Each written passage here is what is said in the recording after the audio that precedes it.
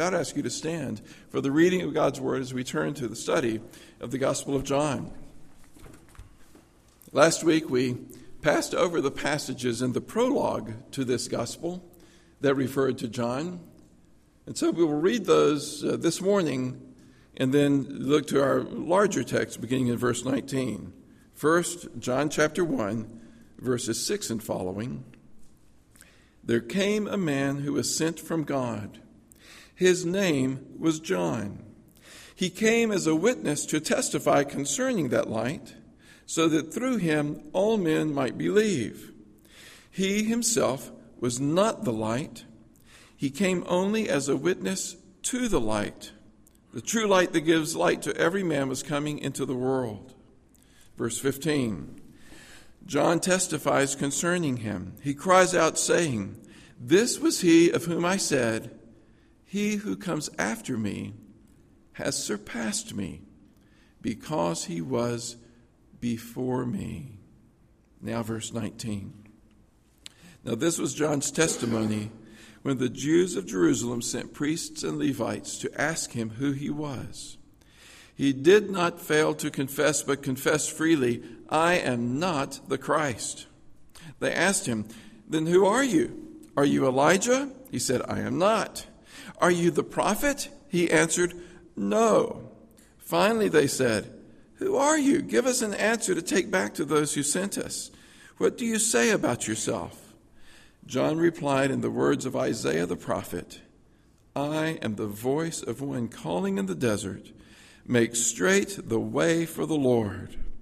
Now some Pharisees who had been sent questioned him, "Why then do you baptize if you are not the Christ, nor Elijah, nor the prophet?" "I baptize with water," John replied, "but among you stands one you do not know. He is the one who comes after me, the thongs of whose sandals I am not worthy to untie." All this happened at Bethany on the other side of the Jordan where John was baptizing. Heavenly Father, write this passage about John the Baptist on our hearts, that we would not be self-promoters, but that we would worship and glorify the Lord Jesus Christ and be witnesses to him. We pray this in Jesus' name. Amen. Please be seated. This passage is key. It is key to our happiness. It is key to our peace. The fruit of the Spirit of love, joy, peace. This passage, the example of John the Baptist, is key to our love, joy, and peace, our patience, our long-suffering, our ability to be kind to others, all the fruit of the Spirit. It is so important. I read a few weeks ago an article. It wasn't a Christian article, but it was about young people growing up and describing what they wanted in their job. If I remember correctly, the article said that about 2/3 of high school students surveyed about what kind of job did they want. They said, "I want a job that fulfills my greatest passion in life." The writer of the article said, "How many of those are going to get that job? How many are going to be frustrated with work? Have we communicated the idea of self and self-fulfillment so much to our children that they think their value lies in finding that job that is going to fulfill their greatest passion in life? Have we communicated to our children, your career will be your idol. It will meet your deepest needs"? This non-Christian, I don't know, maybe he was a Christian. It was not an overtly Christian article. But he said, we need to tell our children that your job is just one part of your life. You may end up doing what is your greatest passion, what you love the most. But you may not. Will you be frustrated? Will you be destroyed by that? He said, instead, seek a job that is there. Imagine that there are 5 doors open to you, and behind each door is a good meal. But you have your favorite food. And you sit there and you starve to death saying, "But those are not my favorite food. I'm going to wait for my favorite food." If it never shows up, will you starve? Or you take the job that is there and seek in that job to be useful, to do a good job. You have higher value, higher calling, I'm beginning to massage his article, than what God enables you to do with your life. We read in our children's catechism, why should we glorify God? Because he loves me and takes care of me. How can you glorify God? By loving him and obeying his commands. When you discover that, you discover the one who can meet your deepest needs, who can satisfy the soul, whatever the vocation you end up having might be. And realize how easily derailed you are, even if you find your greatest passion. The Olympic gold medalist only survives that glory for a few years, and then you were that person. This year is important for me and for Sycamore, as I am in my last year of retirement. I realize as I study this passage, this is key to my joy and happiness. Does it bother me to think of retiring, or is there a higher calling, a greater calling that helps me understand every place and every stage of life? There is. And that's the key to love, joy, and peace, and all the rest of the fruit of the Spirit. The same is true for the church. It's easy for us to think we want to be a church that is successful. It's easy, a church that grows, a church that is dynamic. And we begin to think, so what do we do as a church to be the answer that people are looking for? Guess what? If we point to ourselves as a church and say, this is the place you want to be, we will not be able to deliver. Because only Christ delivers. We are all in the role of John the Baptist. And when John the Baptist is introduced in this gospel, he is introduced first in terms of who he is not. Over and over again.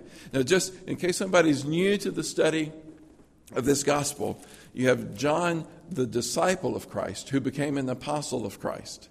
A disciple is a follower of Christ. So the disciples are generally referred to as the 12 disciples, who Jesus said, follow me. And then when he ascended into heaven, he gave them the Great Commission and sent them out into the world. An apostle is a sent one. So the disciples became apostles. So you have John, the disciple / apostle, and you have John the Baptist. They're different people. So get that clear in your mind or it'll be confusing. John the apostle introduces John the Baptist in terms of who he is not. In John chapter 1, verse 6. There came a man who was sent from God. His name was John. He came as a witness to testify concerning that light, so that through him all men might believe. Now, if you just stop there, you think this is the most important person, period, in his day. He's the Billy Graham of his day, that through him men might believe. But notice the next verse. This is what John the apostle, the one who had been with Jesus for 3 years, said. He himself was not the light. He came only as a witness to the light. The true light that gives light to every man was coming into the world. Then John the apostle quotes John the Baptist, what he said about himself in verse 15. John testifies concerning him. John the Baptist testifies concerning him. You catch the nuance here? John the apostle is saying John the Baptist says about himself. He cries out saying, this was he of whom I said, he who comes after me has surpassed me because he was before me. Now you have to stop and think about that a little bit, doesn't it? It's like a riddle almost. But do you see how it echoes what John the apostle said about Jesus in the first verse? In the beginning was the Word, and the Word was with God, and the Word was God. John the Baptist sees Jesus for who he is. He has surpassed me. He comes after me, but he has surpassed me because he was before me.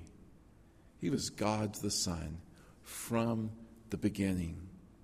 John the Baptist's testimony as witness to the Lord Jesus Christ begins with his own worship of Christ. It is not false self-deprecation and false humility. He realizes that he as creature is announcing the coming of God the Son. And he worships the Lord Jesus. You can't help, when that's your heart of hearts, to be witness to him and not claim to be the answer, not claim to be the one that can meet everyone's needs, not claim to be the church that will be the greatest church, and that's why everybody should come. Come and you'll be happy. No, that's if we worship God in the name of the Lord Jesus Christ and by the power of the Holy Spirit, we cannot help but point to him and say, not I, but Christ. Is that our heart of hearts? That's John the Baptist. That is what makes his humility genuine. And then John the Apostle goes on writing about John the Baptist even more specifically, more clearly. He introduced him in his prologue to his gospel. I'm treating verses 1 through 18 as the prologue. And then he begins to talk about Jesus. Well, there's still one more section.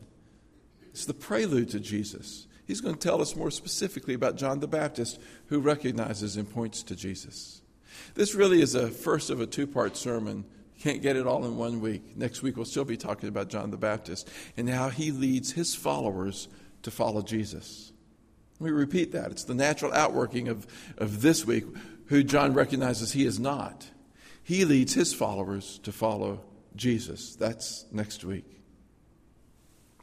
Verse 19. Now this was John's testimony when the Jews of Jerusalem sent priests and Levites to ask him who he was. Now, they didn't come out and ask, are you the Messiah? John the Apostle doesn't tell us that was specifically their question. Maybe it was. The first century in Israel was just rife with messianic expectations. They so chafed at the oppression of Rome. Many of their expectations were political expectations of a deliverer. Perhaps they did come and say, are you the Christ? And John the Apostle doesn't say that. He said, who are you? The way John the Apostle writes it up, he is pointing out how John the Baptist took the initiative himself to make sure they were clear in understanding who he was not. Who are you not? Do you have that humility of soul, of heart, recognizing that, one, you can't satisfy your deepest needs. You're not your own Christ. You're not your own Messiah. You're not the one that everybody in your family is there to serve. You're not the one who comes and is so important in your work that it's all self-promoting and self-glorification. Maybe you have a highest job in the land. But if your role is to be witness to the true Lord and Savior, then you'll have true humility. Who are you not? Is that clear to you? John the Baptist took the initiative, and John the Apostle underlines it twice. He says he did not fail to confess, but confessed freely. Do you see how emphatic that is? I am not the Christ. They asked him, then who are you? Are you Elijah? He said, I am not. Now, those of you that are familiar with the Gospels, Matthew, Mark, Luke, and John, and the Synoptic Gospels, Jesus identified John the Baptist with that prophecy from the Old Testament at the end of Malachi, that before the Messiah would come, there would come one like the prophet Elijah, in his mold, in his image, and call the nation to repent, as did Elijah. Jesus identifies John the Baptist with Elijah, but John doesn't identify himself with Elijah. The commentary that I was reading said that Jesus thought more of John the Baptist than John the Baptist thought of himself. That's just a good sign of humility. And isn't it amazing to think that when we just lay ourselves before the Lord and don't promote ourselves, don't exalt ourselves. He thinks more of us than we think of ourselves. There's something whole about that. It's healing about that. It's the opposite of promoting yourself and thinking more highly of yourself than you ought. Isn't it wonderful to think that when we stand before our Savior, He lifts us up instead of brings us down? So Jesus thought more highly of John the Baptist than John the Baptist thought of himself. He didn't say, yes, I'm Elijah. He wasn't interested in drawing attention to himself, even though he had the courage of being John the Baptist. See, now, let's make a very distinct point here. Christian humility is not just being a wallflower. It's not receding. John the Baptist was a powder keg. He was out there, the voice calling in the wilderness. The people were flocking out. He was saying, repent, repent. It was a strong voice. He stood before Herod and told Herod, repent. Was put in jail for it. Eventually, his head was lopped off for it. You may have a high, visible role that requires much courage. But John the Baptist was able to have this courage because he wasn't promoting himself. It did not distress him that he would decrease. Later in the gospel, it says he must increase and I must decrease because he exalted Christ. So he says, they ask him, are you Elijah? He says, I'm not. He's not even willing to take on that mantle. Are you the prophet? In Deuteronomy, there's a prophecy about when the people come into the land and they turn away and worship other gods, worship the pagan idols, God will raise up a prophet, a true prophet. And the Deuteronomy passage talks about how to tell the difference between a false prophet and a true prophet of God. And that prophet, I believe, is a prophecy about a prophet for his people in every generation. God always did that when the people would turn away. It's the history of the Old Testament.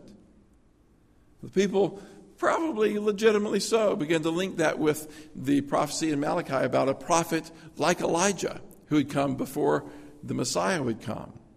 They began to think of it eschatologically. That means at the end of time when God himself comes. They say, well, maybe you don't call yourself Elijah, but are you the prophet that is to come before the Messiah? He just says, no. Doesn't even make a great sermon out of that. He says, no. Finally, they said, who are you? Give us an answer to take back to those who sent us. What do you say about yourself? John replied in the words of Isaiah the prophet, I am the voice of one calling in the desert, make straight the way for the Lord. We have to pause here. Here's where I think the NIV, I'm reading from the NIV, over-interprets. Do you have, any of you have other translations? What does it say? Make straight the way of the Lord. Let's think about that for a second. Usually we think of John the Baptist preparing the people for the coming of Jesus by calling them to repentance so that they will recognize their need for Jesus and what he would do on the cross. And that is true. He did that. But when he quotes Isaiah, it's not exactly talking about that. If you go to Isaiah chapter 40, verse 3, this is the passage that John the Baptist is quoting. He says, a voice of one calling in the desert, prepare the way for the Lord. The NIV does the same translation there. Prepare the way of the Lord. Make straight in the wilderness a highway for our God. Every valley shall be raised up, every mountain and hill made low. The rough ground shall become level, the rugged places a plain, and the glory of the Lord will be revealed, and all mankind together will see it. That's the prophecy that John the Baptist is referring to.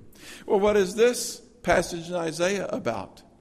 It's about the people in exile in Babylon and the promise that God would make a way for them to come back to him, to come back to the land. God would bring his people back to himself. And he would make way for that. This is metaphorical, even more than that. It's apocalyptic language. We're not so familiar with apocalyptic language, but it's metaphorical when it talks about every valley shall be raised up, every mountain and hill made low, the rough ground shall be made level. We start thinking, this is a great roadworks job. But is that how God brought the people back from Babylon? That these contractors went out and made the way smooth and straight? No, we use a metaphor that's very much like it, and we understand it immediately. God will open the door for you to come back from Babylon. He will bring you back to himself. And we don't immediately go to imagine that God's going to construct this giant wooden door or wrought iron door and they're going to walk through it. We know the metaphor, that God will make the way for them to return to him. That's what Isaiah's prophecy is about. So when John the Baptist says, make straight the way of the Lord, he says, I'm the voice of one crying in the wilderness, make straight the way of the Lord. Here's some illustrations that might help you get it. Suppose you're in prison, and it's your day to get out. And you hear over the loudspeakers, you're standing at the door of the prison. You hear the loudspeaker say, open the door. You don't think that's a command to you to go and open the door. It's something being done for you, that the door would be opened, that you would be set free. Another illustration like it. You're early at the amusement park. The coming to Jesus is being set free. It's also the great wedding banquet of the Lamb. It's the eschatological party. It's life. You're there at the amusement park and you're early and you're waiting and it's beginning to get hot and you're just impatient and the kids are whining and you hear the loudspeaker say, open the door that all may come in. They don't quite use that biblical language, but you can imagine it, can't you? You don't think that's the command to you to go and open the door. It's a door that's being opened for you. John the Baptist is God's loudspeaker, proclaiming the gospel. Open the door that my people may come to me. Who is that door? From the Gospel of John himself, Jesus said, I am the door. Jesus said, I am the way, the truth, and the life. In this reference, when John says, I am a voice, I'm just the loudspeaker calling in the desert. Open the door, make straight the way of the Lord, that we may come to him. That's exciting, because it's not a work that we have to achieve for ourselves. It's pronouncing what God would do to open the door for us to come back to him. He's proclaiming Christ in his gospel, in his self-description. Now, some of the Pharisees who had been sent questioned him. Very small point that I won't explain that much, but the NIV gets the translation right in this verse when other translations get it wrong over a point that doesn't matter. But just to defend the different translations. Why then do you baptize if you are not the Christ, nor Elijah, nor the prophet? Now, the Pharisees were like lawyers. It just sounds just like them. Yeah, why are you baptizing? What gives you the authority to baptize? John the Baptist doesn't defend his authority. In fact, he's self-deprecating towards all he can accomplish. When he says, and we could put, just to get the broader sense out of it, he could say, I only baptize with water. That's the sense of his answer. I baptize with water. John replied, but among you stands one you do not know. He is the one who comes after me, the thongs of whose sandals I am not worthy to untie. Wow. You see, John's own worship of the Lord Jesus Christ, he is a creature, a human being, announcing the coming of God the Son, who is the way, the truth, and the life, that we may come to the Father. He knows he's not worthy to untie Jesus' sandals. He says at the baptism, he says, and when he baptizes Jesus, he says, I need to be baptized by you. I shouldn't be baptizing you. It just oozes out. This is genuine humility, not false humility. And it's centered in the worship of Christ. All this happened at Bethany on the other side of the Jordan. There are two Bethanys. This is a region on the other side of the Jordan, and it's not an important point, but don't be confused by the Bethany that's right at Jerusalem. There's another region where John was baptizing. So what was John doing to prepare God's people for Christ? He was baptizing. He didn't say, what I do is not important because I can't really accomplish anything. I only baptize with water. He's going to baptize with the Holy Spirit. What's the use in just baptizing with water? He doesn't do that. He's faithful in the role that God gives him, and he is baptizing with water, calling people to repent of their sins. It is preparing God's people to receive the Lord Jesus, who is the way to return to the Father. And it is important.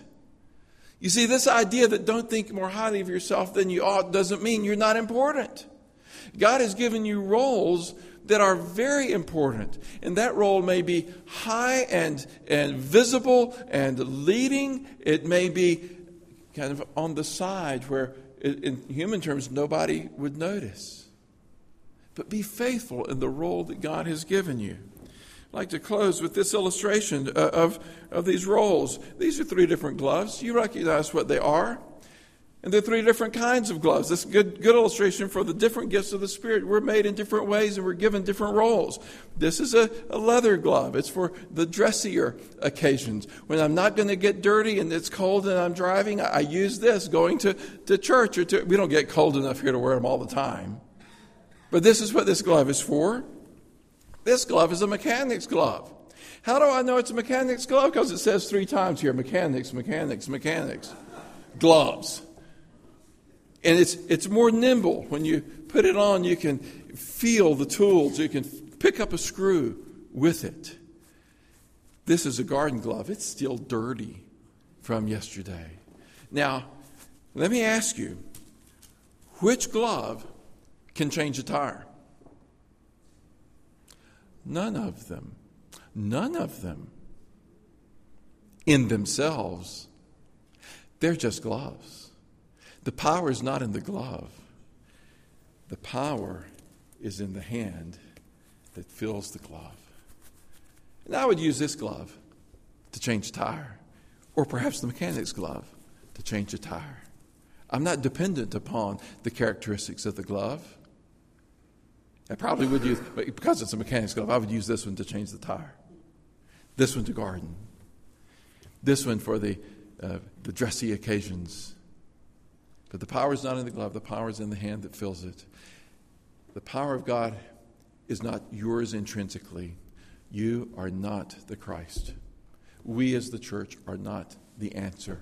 The music is not the means by which we grow. The preaching itself is not the means. It's just a voice. A voice that promotes the one who can. And as God, by his hand, is at work in and through us, he will accomplish what he wills. That is exciting. And you know what's exciting about that? Is I'm not competing with Christ. I glorify Christ. I love that.